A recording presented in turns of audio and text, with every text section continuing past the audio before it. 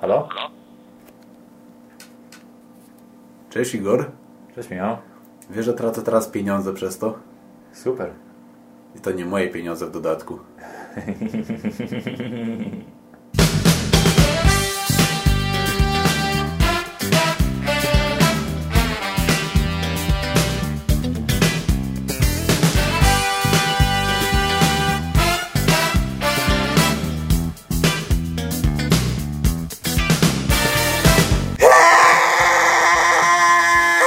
Wszyscy witamy w Beskitu. Hej Michał.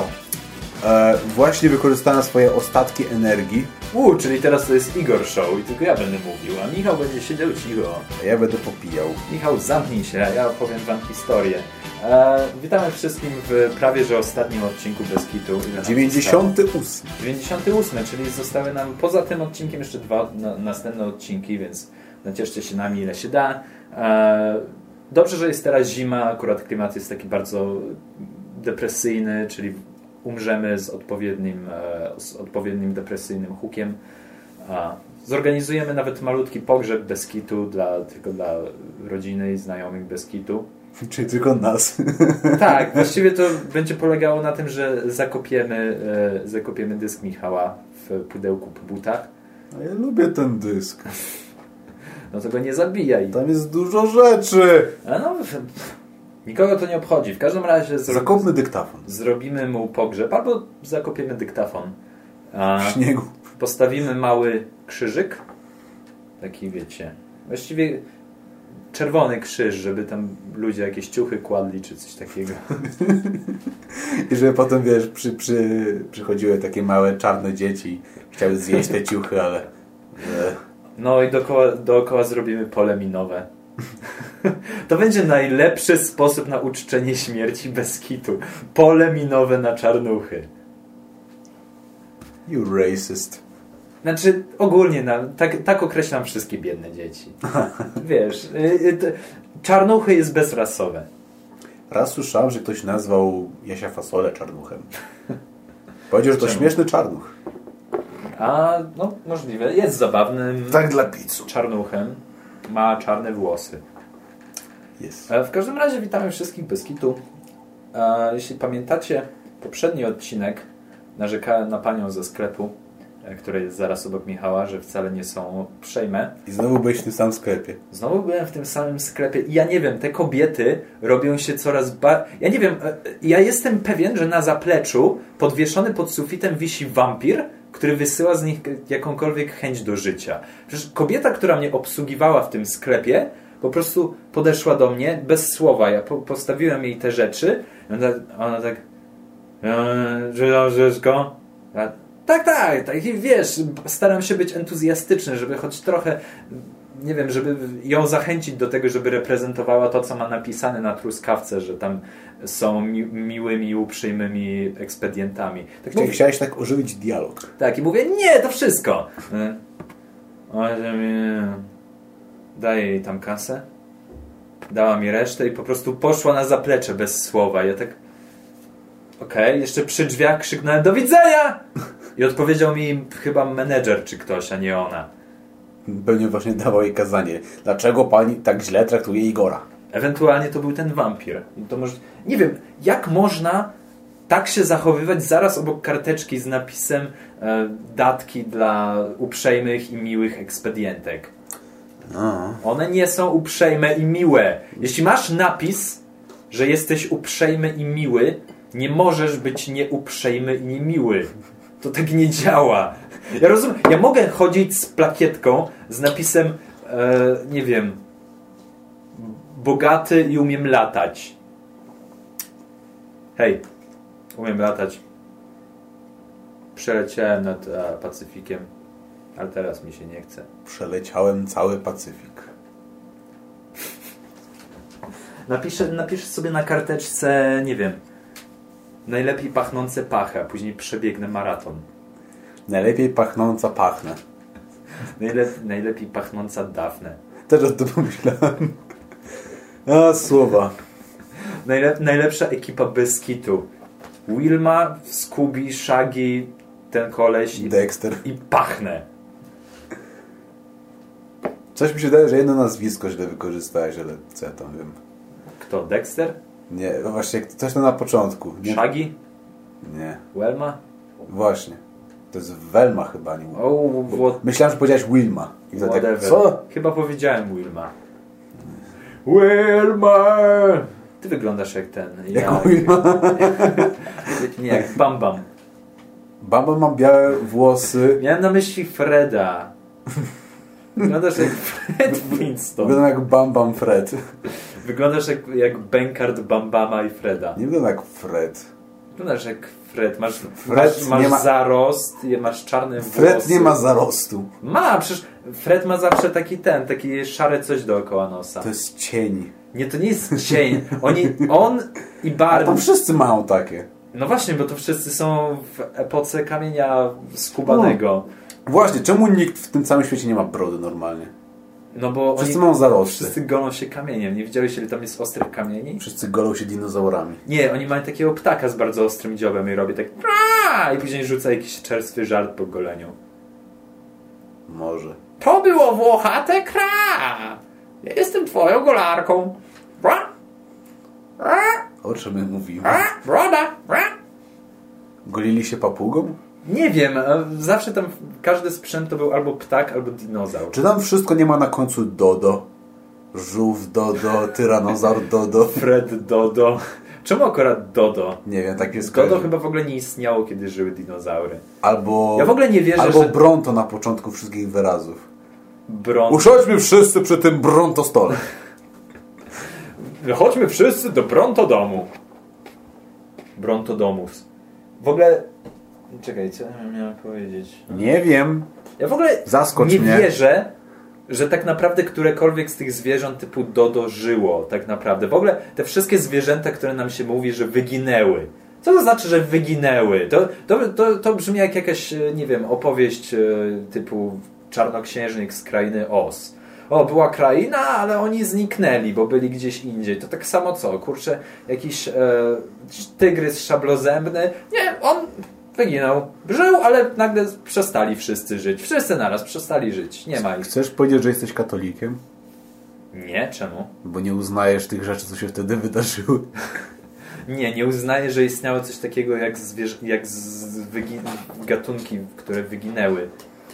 Uważam, że całe życie żyły te same gatunki, a teraz to jest mniej więcej coś... Wydaje mi się, że to jest właśnie próba stworzenia kolejnej religii. Takie wmawianie nam, że istniało coś, co wcale nie istniało. Takie, wiesz, to są zwierzęta z bajek, ale wymyślmy jakąś prawdopodobną historię, żeby wmówić ludziom, że one naprawdę istniały. Że one naprawdę gdzieś tam chodziły i żyły, ale one wyginęły, tak samo jak Jezus. On też chodził gdzieś tam dawno temu i wyginął. Wszystkie Jezusy wyginęły. I teraz nikt nie może powiedzieć, że go nie było, bo on wyginął i nie ma na to dowodu. Tak samo Dodo, prawda? Było, ale wyginęło. Skąd mam wiedzieć, że Dodo wyginęło? Dodo mogło wcale nie istnieć. Mam wrażenie, że jakiś gatunek czegoś wyginął w czasie, jak my żyjemy przez cały czas, ale nie mam pojęcia co. Ja kiedyś w ogóle słyszałem coś na zasadzie, że codziennie... Czy jakiś ptak nie wyginął? Ja kiedyś słyszałem, że w ogóle codziennie 200 gatunków owadów umiera ostatni osobnik z gatunku.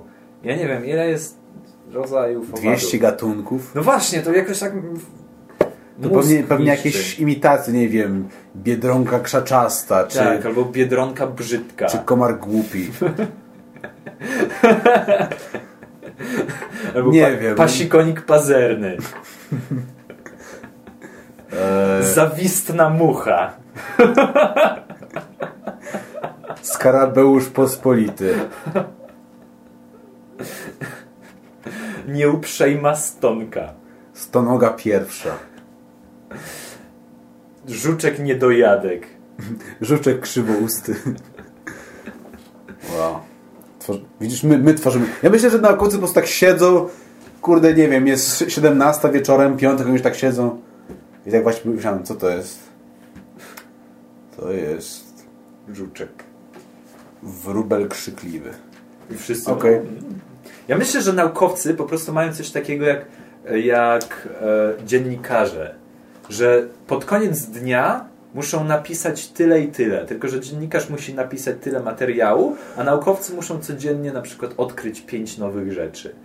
I wiesz, pod koniec dnia odkrył 4 rzeczy, została mu ostatnia rzecz. Może jakieś zwierzę nowe odkryłem? Na przykład zebra, ale miała rogi. Przychodzi do biura Zebroróg.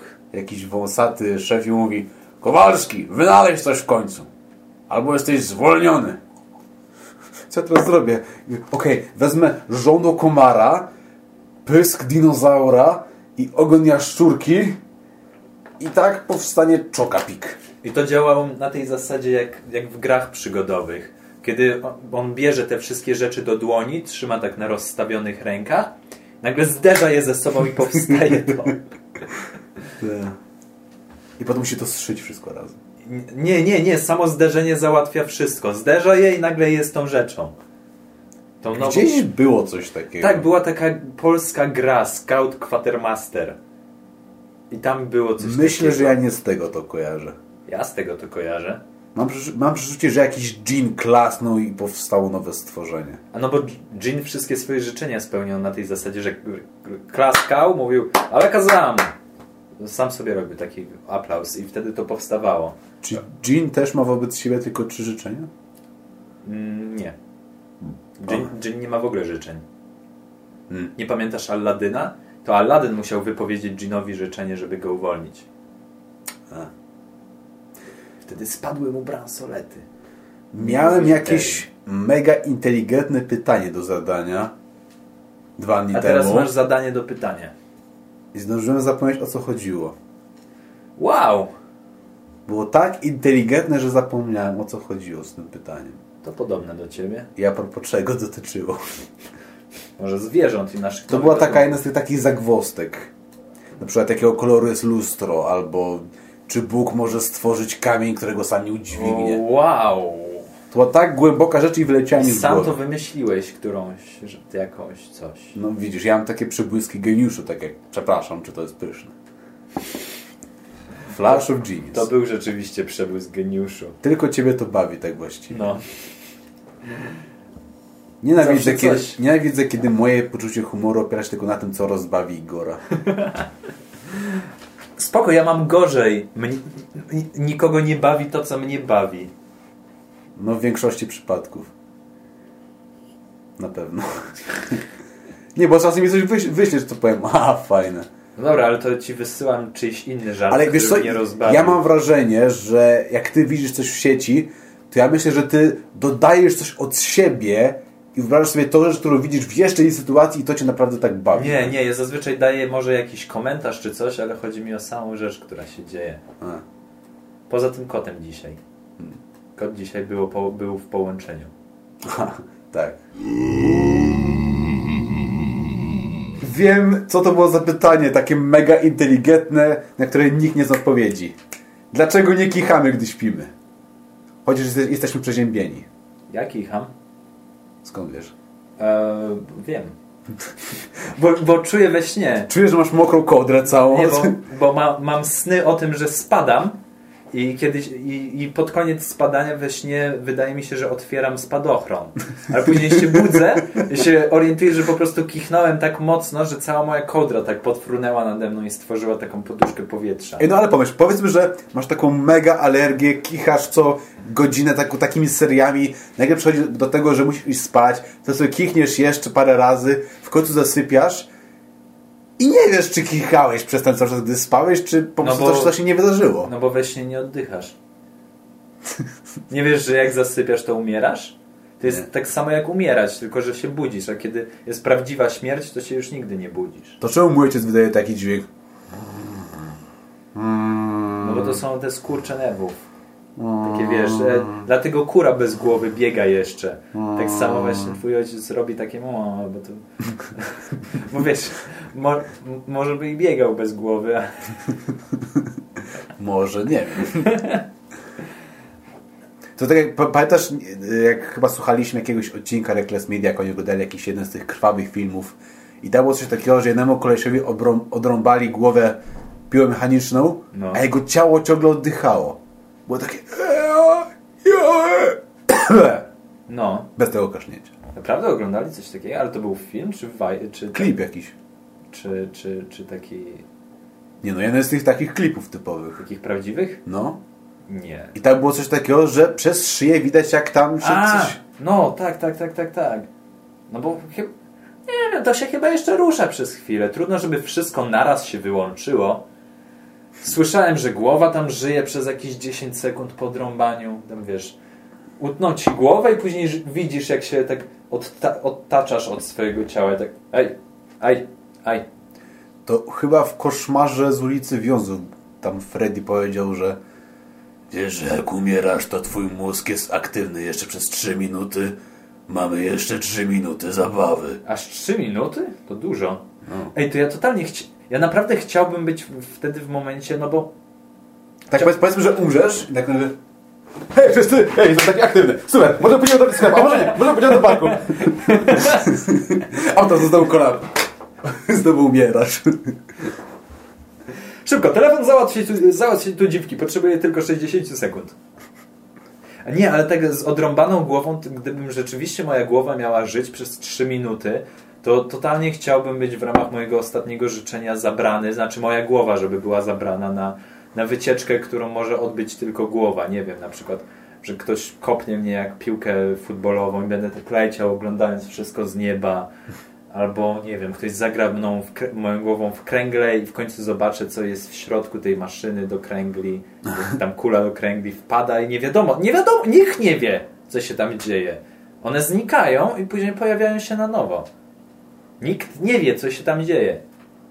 I ja chciałbym tam wpaść. Jeszcze raz, gdzie? Gdzie coś się dzieje? No jak grasz w kręgle i rzucasz kulą do kręgli i ona tam wpada do dziury na końcu. To chyba jest jak z tymi, powiedzmy, automatami na napoje, że wrzucasz monetę, one mają określoną szerokość, więc monety na pewno wpadną. Nie. I kałabanga! Czyli moja głowa się tam nie zmieści, uważasz? Nie wiem, czy twoja głowa jest wielkości kręgli. Czy kuli. No tak może chyba trochę niekształtnie, bo jest dłuższa niż szersza. Masz małą głowę. No, ale gdybym miał odciętą razem z szyją, to byłaby trochę kanciasta. Ja mam kanciasty łeb. Chyba każdy. Nie. Są naprawdę ludzie, którzy mają wręcz okrągłą głowę. Są ludzie, którzy nie mają brody. Widziałem dzisiaj w kolejce kolesia, który miał ewidentnie okrągły łeb. Widziałeś kiedyś, jak wygląda reżyser Valhalla Rising i Drive? Nie. Ten koleś nie ma brody. Po prostu jak on siedzi, ma wielką szyję, nie tak wielką, że powiedzmy długą czy szeroką, po prostu widać, że jego szyja to jest takie wielkie mega coś i w ogóle jego brody nie widać. Okej. To jest człowiek muminek. Człowiek palec. To tak jakbyś ubrał palec w ciuszki i narysował buzię na opuszku palca. Może znajdę jego zdjęcie. Okej. Mam nadzieję, że dobrze pisze. Nicholas Windick. Oczywiście popełniłem błąd. Nicholas Mason.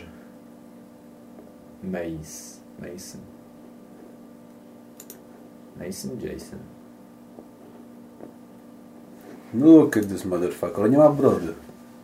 Ma brodę. To jest po prostu jedna wielka szyja. Chociaż wygląda trochę jakby miał Downa.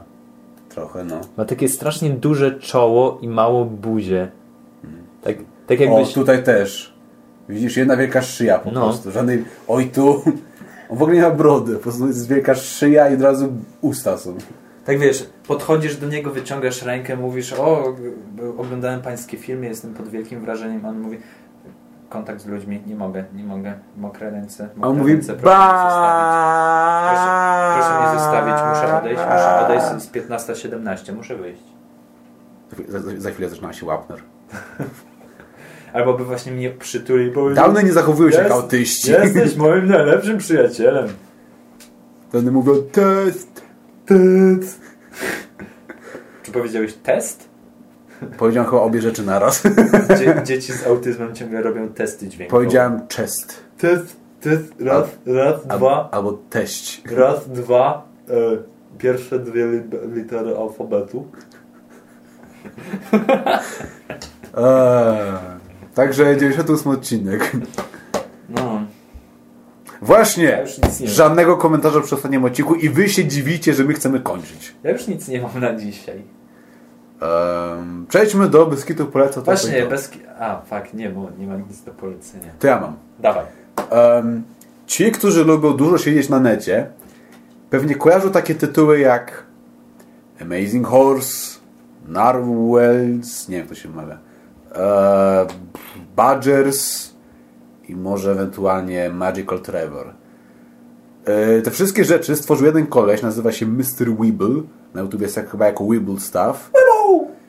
I on te wszystkie swoje najlepsze utwory usunął. Wykonał na żywo. Wystąpił na Carnegie Hall przed kilkutysięczną widownią. Wow. I śpiewał wszystkie te utwory. Wow, na serio? A to akurat brzmi naprawdę super. Wszystko jest prawdą oprócz Carnegie Hall i kilkutysięcznej widowni. Co? Wszystko jest prawdą, tylko nie Carnegie Hall i kilkutysięcznej widowni. Zagrał w jednym z tych małych pubów, gdzie tam są same hipstery i This sucks. tam jest może 100 osób. Ale to jest jedna z najliczniejszych rzeczy, które powodowały, że przez cały czas nie mogłem przestać się uśmiechać.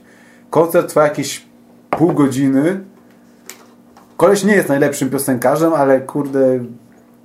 Same piosenki są tak pozytywne, że trudno się nie uśmiechać, tam nie tupać nóżką, kiedy ten ktoś śpiewa. A muzykę puszczał z playbacku, czy grał na gitarze, czy coś? Muzyka leciała z laptopa i ktoś tam jeszcze na keyboardzie grał. Co wyglądało bardzo dziwnie, bo wyglądało jakby większość była grana przez laptopa, a ten, co grał na keyboardzie, chyba on po prostu walił palcami byle walić, a nie, może że... to była duża klawiatura do laptopa. Może to jest po to, żeby po prostu było głośniej, szybciej, wolniej. Stop. Nie graj. Nie graj. 5 minut dłużej. Albo Weeble był robotem i ten koleś na keyboardzie był prawdziwym Weeblem. W ogóle obsługiwał. Sam Mr. Weeble, on jest jednym z tych kolesi, którzy mają absolutnie kreskówkową twarz i jeszcze więcej uroku to wszystko miało, że on był jak taki postać z kreskówki. To słodkie, chociaż jego postaci nigdy nie wyglądają dobrze. Znaczy to jest tak, że bo ja swojego czasu myślałem, że on wszystkie animacje robi sam i tak właśnie byłem w szoku. Kurde, koleś tyle stylów może zrobić, a potem się okazuje, że to zawsze ktoś inny robił animację, a po prostu piosenki robił. Tylko chyba niektóre z nich on sam rzeczywiście robił. Jestem prawie pewien, że on sam robił te jajka takie dwa. On miał takie jajca dwa. Weeble and Bob. No. To chyba on sam robił. Tak. To jest przyjemna seria. No tam jajka robił. No. Także wrzucę link do tego koncertu, to jest naprawdę fajna, przyjemna rzecz. No i to jest właśnie to, co ja polecam. A ja polecę... Teraz, Michał, gdzie ty polecisz? Do Kairu.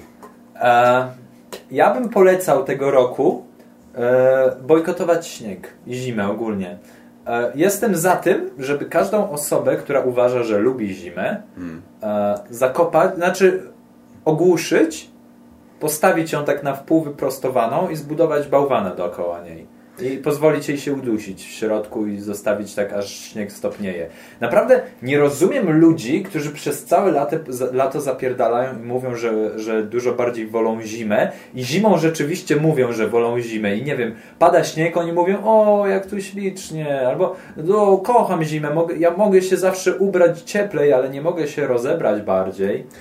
Umrzyj, cholero, jakim zwierzakiem jesteś? Borsukiem. Chociaż nie, borsuki chyba śpią wtedy. Wszystko śpi zimą, nic nie lubi zimy. Nadchodzi zima, jak mawiał Medrec. Kto? Gronostaje lubił zimę. Jaką bestią musisz być, naprawdę bezduszną bestią, żeby wychodzić z domu w dzień, który trwa może 3 godziny, cała reszta to jest noc, patrzeć na białą śmierć spadającą z chmur i mówić, o Boże, jakie to piękne. Jesteś nazistą. Ktoś taki to jest prawie jak być nazistą. To jest patrzeć na śmierć i mówić, to jest śliczne.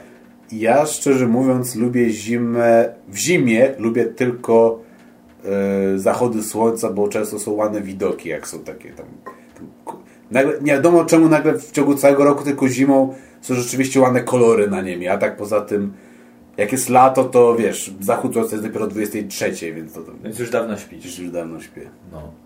No, więc ogólnie... I w ogóle tak myślałem jeszcze właśnie w zimę, że tak patrzę, że znowu ten śnieg pada no i nie chciała nas posłuchać Bozia, bo zawsze myślałem, że... Bozia! Mój ojciec tak zawsze mówi. Bo ja zawsze, wiesz, myślałem, że... Do ciebie tak mówi? Nie tak, nazywa mnie Bozia. Bozia, obiad. Zawsze myślałem, że będzie coś tak... Znaczy zawsze słyszałem, że ktoś mówi coś typu, że w sumie śnieg mógłby padać tylko w Wigilię i tyle. I w zeszłym roku rzeczywiście tak było. Skończyła się Wigilia, śniegu nie ma. Aż do przedwczoraj chyba. I tak myślałem, kurwa, myślałem, że w końcu będzie dobrze, ale nie. A tu śnieg. Nie znoszę tego. To ja jeszcze polecę trzecią rzecz. I nie wiem jaką. No może ja coś polecę. A wiem co go polecić. Ja też nie wiem co. Dropkick Murphys wydało nową płytę i podoba mi się pierwszy kawałek na tej płycie najbardziej. The Boys Are Back i to chyba wystarczy. The boys are back and you're gonna be in trouble. Iyo, the boys are back. Wiesz co brzmiałoby lepiej? The boys are back and you're gonna be duck. Ale to jest prawdziwa piosenka. Nie. Tylko bez boys. Chciałbyś. Ale boyfriend. Igor, lubisz strzelaniny? Oczywiście, że lubię strzelaniny, Michał. Co to w ogóle za pytanie jest? Bo jest nowa. Jej! Chyba w Taft. Gdzie teraz? Taft? Czy Taft to nie jest tam, Taft gdzie to jest się... ta firma, od Schwarzkopf włosy robi. Taft, jesteś tego warta. Taft. Widać, nie są warci życia. Brzmi tak dziwnie, tak Taft. Co najmniej 2 osoby zostały postrzelone. Tylko 2? Co to nawet nie... Nie, strzelanina to powinno być... 20 plus. No. Co najmniej 2 osoby zostały postrzelone w Taft High School w mieście Taft w Kalifornii. Miałem nadzieję, że powiesz w twarz, nie w Taft. Ranni są uczeń i nauczyciel szkoły. Strzelanina wybuchła około godziny 9 rano miejscowego czasu. Natychmiast wyprowadzono wszystkich uczniów na szkolne boisko. To jest tak, jakby powiedzieć, wojna wybuchła, kiedy, nie wiem, 2 dzieci się pobiło w przedszkolu. Wybiła wojna. To nie była... Wlazłem w minę. To nie była strzelanina, umarły tylko 2 osoby, to była niesnaska. Co to było? Niesnaska. Na miejscu pojawiła się policja, 3 karetki pogotowia i śmigłowiec z ratownikami medycznymi. Czekaj, co oni w ogóle zrobią z 3 karetkami? Wpakują jedno dziecko do jednej karetki, nauczyciela do drugiej karetki, a 3 karetka pojedzie na pizzę czy coś? Na eskortę. 3 karetka będzie smutna wracać, albo chyba, że jedna z osób była przestrzelona na pół i jedną, nie wiem, górną część zabiorą do jednej karetki, a dolną do drugiej. Śmigłowiec zabrał ciężko rannego ucznia szkoły. Nauczyciel, który odniósł tylko lekkie obrażenia. Czyli strzelanina, w której nikt nie umarł! Właśnie! Czyli była strzelanina, przyleciały jeden śmigłowiec, 3 karetki, z czego śmigłowiec zabrał dzieciaka. Jest jeszcze gorzej.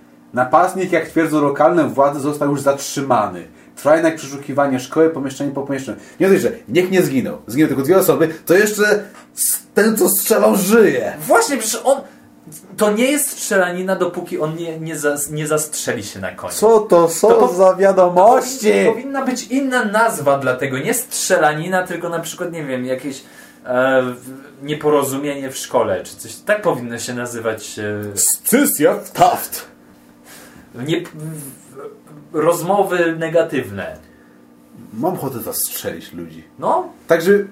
Tak się robi strzelanie, nie 2 osoby. Nie, żeby to wyrównać chociaż, nie, żeby zrobić prawdziwą strzelaninę, to nie była strzelanina, tam wszyscy żyją. Nikt nie ma mózgu rozbryzganego o podłogę szkoły. Nie było wymiany ognia w ogóle z policją i z tym kolesiem. Ten koleś nie ukrywał się w szkole, starając się zabić jeszcze parę ostatnich ofiar. Na pewno nie zrobił wideo, które wysłał do BBC, w którym mówi, że umarł jak Jezus. To najbardziej rozczarowująca strzelanina, jakiej w życiu słyszałem. To jest najgorsza strzelanina. Nie było gorszej i nudniejszej strzelaniny na świecie. Nienawidzę Taft. Tak, Taft jest jebać bez sensu. I jeszcze kurwa zajmują miejsca w artykułach na Wikipedii. Jestem za tym, żeby zrobić strzelaninę tylko po to, żeby podnieść świadomość o beznadziejnych sprawach, które dzieją się w Taft. Bo to będzie jednak dobra, pozytywna akcja społeczna, w której zwrócimy uwagę na problemy tego świata. Kiedy pokażemy, że w Taft dzieją się takie beznadziejne strzelaniny. Another news. Uważaj na te napoje, wpędzą cię w głęboką depresję. Słodkie napoje znacznie zwiększały ryzyko depresji, informuje The Daily Mail. Czyli mam pić słone. No bo jak pijesz słodkie i skończy się słodkie, to życie już nie jest słodkie. Znaczy ja myślę, że to jest po prostu taki odwieczna waga wyrównania, że jeśli pijesz słodkie rzeczy, które są dobre, to coś ci się musi skopać w życiu.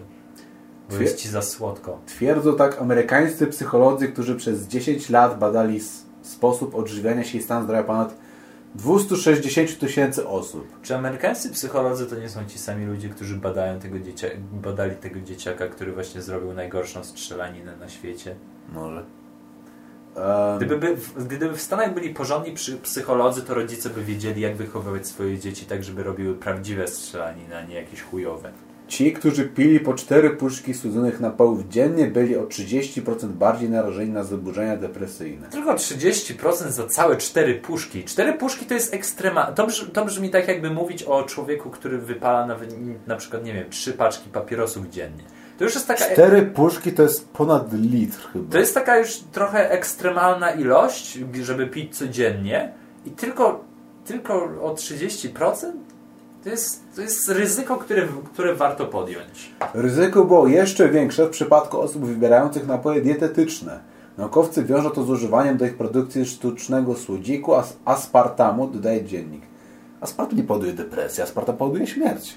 Tak? Podobno. No, przydałby się na pewno paru dzieciakom w taft. Aspartam, proszę cię bardzo. Ci, którzy nie widzą, co się dzieje, ja właśnie oglądam napój, który połączyłem z wódką, więc myślę, że będę szczęśliwie smutny. To już dużo lepiej by działało, gdyby ten koleś z Taft, zamiast strzelać do ludzi, strzelał do ich aspartamu. Podał po prostu im aspartam. I powiedział, macie koledzy, pijcie. W czasie badań okazało się również, że picie niesłodzonej kawy ma odwrotny skutek. 4 filiżanki dziennie ograniczają możliwość depresji o 10%. Wow! 10! Wow, czyli musisz wypić 4 szklanki obleśnej, niesłodzonej kawy dziennie. Będzie jeden dzień w roku, kiedy wyjrzysz za okno i zobaczysz, jaka ładna pogoda. I to tyle! Kurwa! Kto pisze te rzeczy? 10% szans, że będziesz szczęśliwszy niż twój śmierdzący, nudny sąsiad. Kto bada te rzeczy? Najpierw nieudana strzelina, a potem nieudana depresja. Wygrał 1 000 000 i zginął. Tajemnicza śmierć po odebraniu nagrody. No jest Hindusem, więc nie dziwię się wcale. No właśnie, oni przecież umierają co chwilę. Mieszkaniec Chicago wygrał $1 000 000 na loterii. Nie można nazwać... On nie jest mieszkańcem Chicago, tylko dlatego, że udało mu się przedostać przez siatkę graniczącą go, kurwa, od Meksyku. Nie znaczy, że jest mieszkańcem Chicago. 46-letni Uroy Khan, co to w ogóle za imię? nie zdołał się jednak pieniędzmi nacieszyć. Dzień po otrzymaniu wypłaty został znaleziony martwy. Nie wiem czemu... Znaczy, gdybym ja wygrał osobiście $1 miliard, ja bym się tym nie chwalił. Ja bym nie pokazał swojej facjaty gdziekolwiek. Bo wiadomo, że jak pójdę sobie do Lidla kupić sobie 10 bułek, to wiadomo, że od razu z chwilą, gdy wejdę, naprzeciw mnie stanie 10 ekspedientów i z rurami będą mnie okładać. Powiedzą, jedna bułka kosztuje 5000. A ty powiesz, okej, bo jesteś bardzo wstydliwy i nie powiesz im, że się mylą. Tak wiesz, po prostu kupię sobie te 10 bułek, zapłacę, ja wiem, może nie wiem, 2,50 i potem podejdę do kasy. Okej, 30 zł. Co? Jak to? No jak dla pana to co tam robi to panu 30 zł? Ewentualnie był na tyle głodny, jako właśnie imigrant, który siedzi gdzieś w dziurach po piwnicach i tak dalej, że kiedy dostał pieniądze, stwierdził: zielone jedzenie, dziękuję. Zjadł wszystko i się zatruł papierem. Przecież farbą drukarską. Hurley z Losta, on wygrał w loterii i się nie chwalił nikomu, a potem kiedy się okazało, że jednak wygrał, to wszyscy tak nagle, jak mogłeś tego nikomu nie powiedzieć? No co jest jaki bil? Oczywiście, że po co miał to mówić? No. Czy wszyscy by, pożyczysz mi 10 000? Tak na jutro. Okay, oddam ci za 50 lat, gdy umrę. Tak. To jest mądry sposób. Hurley. Po co się chwalić? Chwalić. Mam się chwalić. Po to, żeby twoi znajomi byli zazdrośni. To pamiętam, że chyba gdzieś w sieci było, że jakiś gruby Meksykanin wygrał 80 milionów i dzień później zaraz sprawdziło miłość. I to wiesz, taka obok niego taka szczupła blondyna, niebieskie oczy, piękny uśmiech. Wiesz, tak sobie razem szczęśliwi. No. Oczywiście 80 milionów nie ma nic wspólnego. Ale miał szczęście. Po prostu tak się zdarzyło, wiesz, chwilę kiedy wszedł do tego kiosku, czy cokolwiek tam było. Miłość z kiosku. To przyszła tableta tak, masz fajną fryzurę. Chcesz chodzić ze mną? No. Ja myślę, że to było po prostu, on miał taki dobry łód szczęścia. O takich rzeczach powinno się mówić częściej. Czy jest jakaś taka choroba, znaczy nie, czy choroba, czy taka... No, przepraszam, to moje kości. Czy taki fetysz, że ktoś na przykład leci na przetłuszczone rzeczy? Co to znaczy przetłuszczone rzeczy? No bo są takie dziwne rzeczy, że są kobiety, których racują tylko faceci, którzy mają wąsy, albo te, których rają płaczący mężczyźni. No więc tak, są... jak ktoś ma przetłuszczony włos, no to też może pewnie jakiś taki fetysz. Na przetłuszczone włosy? No. Takie, że wiesz, że chcesz go uczesać, a tu już masz materiał na lasagne. Brzmi totalnie jak podstawa do fetyszu, szczerze mówiąc. Nie wiem, ja mam wrażenie, że połowa fetyszy opiera się na płynach. Wiesz, że są ludzie, którzy boją się guzików? No, wiem, że była kobieta, która bała się panicznie pikli. Chyba moja kuzynka bała się guzików nawet. Tak? Może oglądała Kubę Guzika. Może. To był chujowy serial. Kuba Guzik, guzik. Taką sensacją w internecie była, jak koleś bał się brzoskwiń. Brzoskwin. No, tak zobaczył brzoskwinię i spierdala na drugą stronę. A Brzoskwin jest za nim! Jakby on i 10 murzynów wziął udział w maratonie na olimpiadzie i tuż przed jego oczami postawił brzoskwinię, on by nawet zapierdalał najszybciej. Ej, ale akurat to by było absolutnie proste dla kogokolwiek wygrać, bo wszyscy murzyni by się rzucili na brzoskwinie. Bo przecież są tacy głodni. Murzyni nie jedzą brzoskwiń. Oni zjedzą wszystko. Oni jedzą arbuzy. Co? Oni jedzą arbuzy. Oni jedzą wszystko, co się rusza, nie wiesz o tym? Stereotype Show. Co powiesz na top 5? Zróbmy top 5. Tylko top 5 czego? Top 5 Top 5 rzeczy, które natychmiast odrzucają cię w dziewczynach i nie chcesz więcej do nich zagadać. Podoba mi się ten temat. Także idziesz do pubu i teraz mówisz nie. Mów. Po pierwsze, wysokie czoła. Też o tym pomyślałem. W ogóle nie rozumiem zaciągania sobie wszystkich włosów do tyłu, tak jakby się miało raka, i że odstawiasz swoje gigantyczne, wielkie, pryszczate czoło na świat.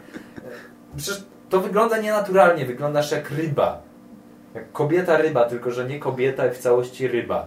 Że masz włosy zaciągnięte w kita. Jak robisz kita, to robisz tak, że zostawiasz grzywkę, czy jakieś tutaj jeszcze rzeczy po bokach i robisz takie coś z tyłu, a nie, że zaciągasz wszystko i masz wielki ekran solarny na czubku głowy. A propos kitów. Dziewczyny, które jak wychodzą na zewnątrz i myślą, że muszą mieć jakąś fryzurę, wygląda jak gówno, po prostu spinają wszystkie włosy ku górze. Po prostu wygląda, wiesz... A robi taki kok na czubku głowy. Taki jakby kok, ale wiesz, po prostu biorą miliard spinek, po prostu wszystkie włosy są ku górze skupione. Aha. To jest takie obrzydliwe dla mnie. Chyba widziałem znajomą koleżankę, której nawet nie powiedziałem cześć, bo miała to coś na głowie. Ale to jest takie coś, że... Nie witam się z tobą, jak jesteś brzydka. Ja jestem studentką i nie mam czasu się umyć, więc po prostu zrobię takie coś i będzie to akceptowalne dla społeczeństwa. Do tego jeszcze kubek ze Starbucksa i grube oksy. Grube co? Okulary. I tatuaż z tym misiem uszatki. I taki duży sweter, który ciągnie się aż do kolan. I sweter na smyczy. Taki szal też bardzo długi, gruby i żółty. I bluza w grube paski. No to już ma sweter, to już za dużo. Znaczy sweter. No. A coś jeszcze miałem. Szpara między przednimi zębami. A chyba nie kojarzę nikogo żywego, kogo bym widział z taką szparą. To ja ci pokażę kogoś. Między zębami. Gwiazda. Jak się ten cel nazywał? Czysta krew? I to jest fajna laska, ale kurwa te zęby. There we go. Pokaż. Come on, that's fucking disgusting. Wygląda jak królik Bugs. Ojej, to wygląda rzeczywiście dziwnie, wygląda jak Joker. No ale wiesz, laska spoko, tadam. Ciekawe, czy kiedy mówi, to co chwilę robi takie gofry z Kubusia Puchatka. Takie... Gdzieś słyszałem taki genialny komentarz a propos szpary między zębami. To był chyba serial Dave's Old Porn. To jest jakiś taki, nie wiem, program, gdzie koleś oglądają stare pornosy i tam komentują je. Tam jakaś modelka oglądała porno z innym kolesiem i to właśnie była dziewczyna, która miała szparę między zębami i ona mówiła, wow, ta dziewczyna może się uśmiechać i robić mu loda jednocześnie. To mi się spodobało. Okej. Co jeszcze proponujesz? Wiesz co, nie wiem, zazwyczaj mnie odrzucają takie małe, indywidualne rzeczy. Nie przychodzą mi teraz do głowy takie rzeczy, które by mnie odrzucały absolutnie u każdej osoby. Ja nie znoszę, gdy dziewczyny nie mają warg. Znaczy, że mają takie tycie, że prawie jak Kenneth Branagh. A, takie strasznie wąskie wargi. Najczęściej grube dziewczyny tak mają, że po prostu nie widać im warg, po prostu mają... Tak, jak mają takie strasznie wąskie usta. Wąskie usta wyglądają jak... Znowu, jak ryba. Czy coś w tym... Ogólnie jeśli kobieta przypomina rybę, to chyba mniej więcej do tego się sprowadza. Jak ryba? No, takie wąskie wargi. Jakby zaciągnęła całą skórę z twarzy do środka buzi i wyglądała trochę jak starsza pani bez zębów. Coś jeszcze proponujesz? Niech no się nie znoszę tego, ale absolutnie nie znoszę, jak jest chuda laska, która ma takie workowate policzki.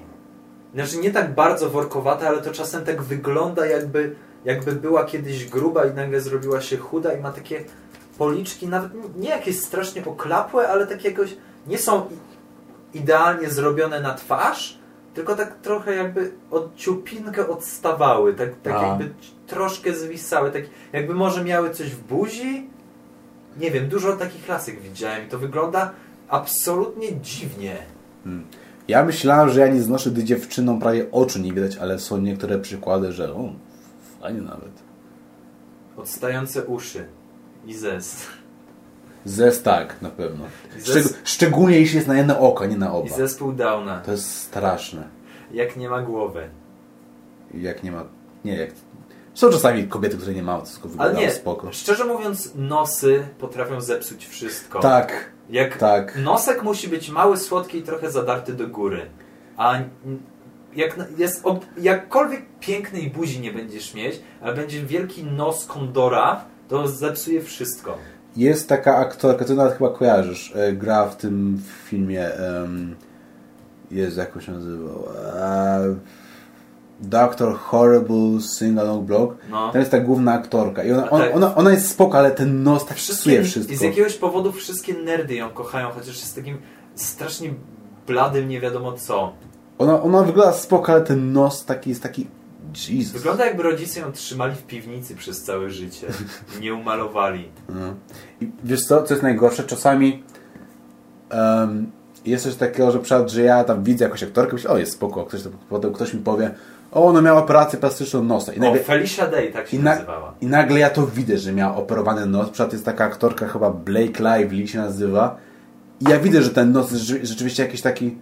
Rzeczywiście jest jakiś taki dziwny. Okej. Bo na przykład Nicole Kidman miała operowany nos, a wygląda spoko. A potem patrzę na tą Blake Lively i tak... Okej. Bo rzeczywiście wygląda dziwnie, bo chyba ona jest jednym z tych, który ma małe oczy i potem ten nos jakiś taki chyba wydłużony jest trochę i tak... I właśnie, a propos wyglądu kobiet, tak odchodząc teraz od top 5, o co chodzi z ramionami Madonny? O co chodzi? Ostatnio widziałem jakieś zdjęcie i wyglądały jak jakiś taki... Jej ramiona wyglądały jak jakiś splot rur. Nie wiem o co w ogóle chodziło.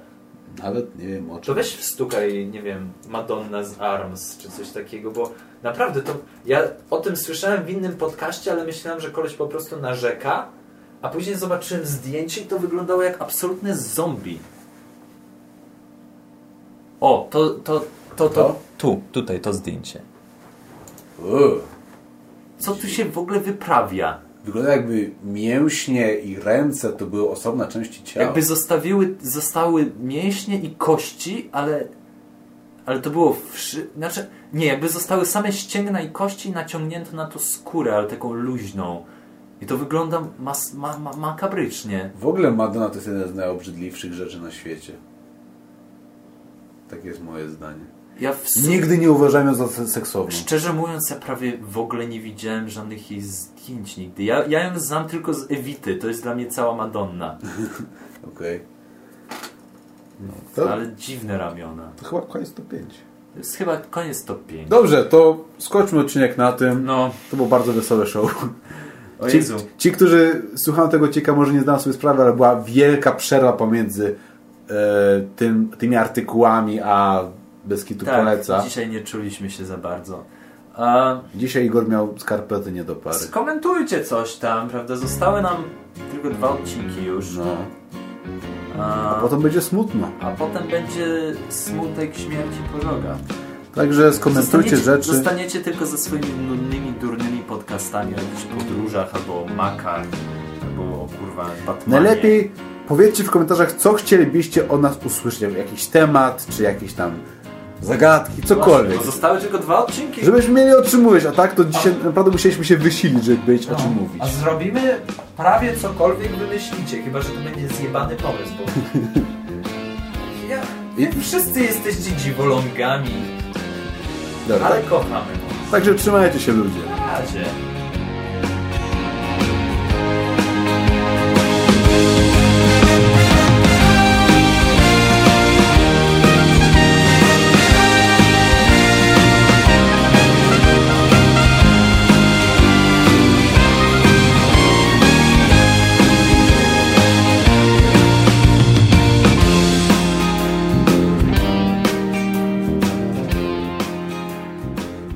To jest termin z gier, człowieku.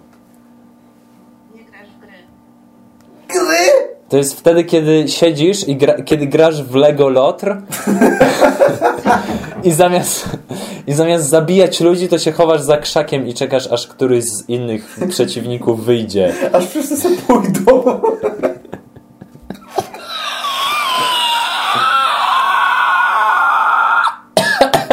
Ale O Boże. ci wyszedł wylący raptor.